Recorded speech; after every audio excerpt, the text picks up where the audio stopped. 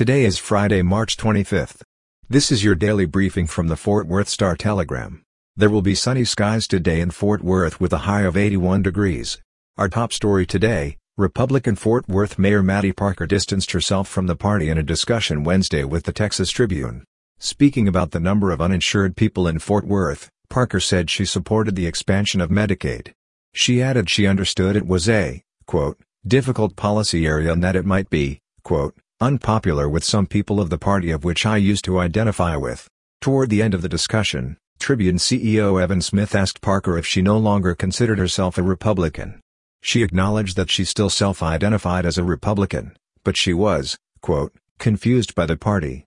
Quote, we just eat our own, Parker said, before saying she couldn't run in a Republican primary right now, and that she was okay with that, quote, because I just couldn't look myself in the mirror and do it, because it's gotten so partisan.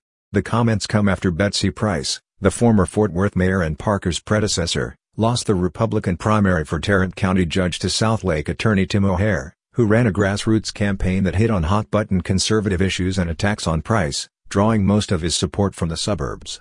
Parker said she had not yet thought about who she would support in the race for county judge, but said she looked forward to the partnership with whoever is elected to the position come November. O'Hare faces Democrat Deborah Peoples in November. In crime news, a Burleson man was arrested last week and charged with 4 offenses connected to the January 6 Capitol riot after local and federal investigators found social media posts linking him to the insurrection prior to, during and after it occurred.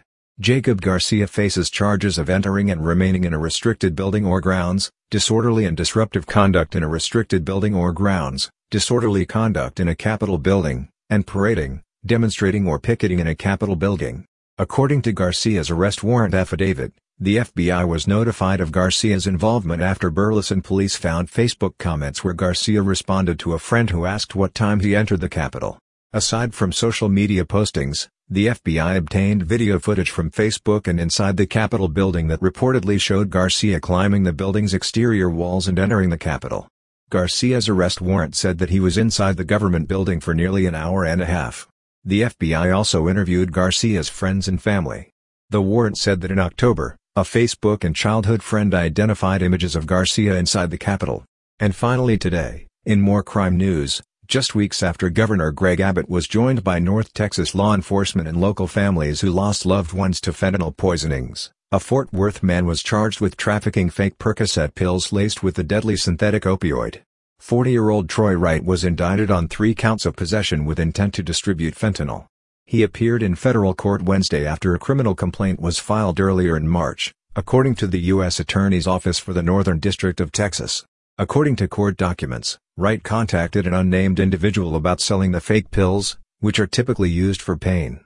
The individual ordered 200 pills for $8 each, met with Wright outside an Irving hardware store for the exchange and provided the pills to law enforcement.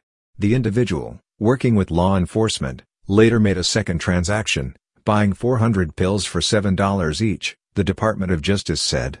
Prior to the purchase, DEA agents followed Wright from his home in Fort Worth to a discount clothing store in Hurst where their source and Wright made the second exchange. If convicted, Wright may face up to 60 years in prison. For the latest in Fort Worth and Tarrant County news, visit star-telegram.com.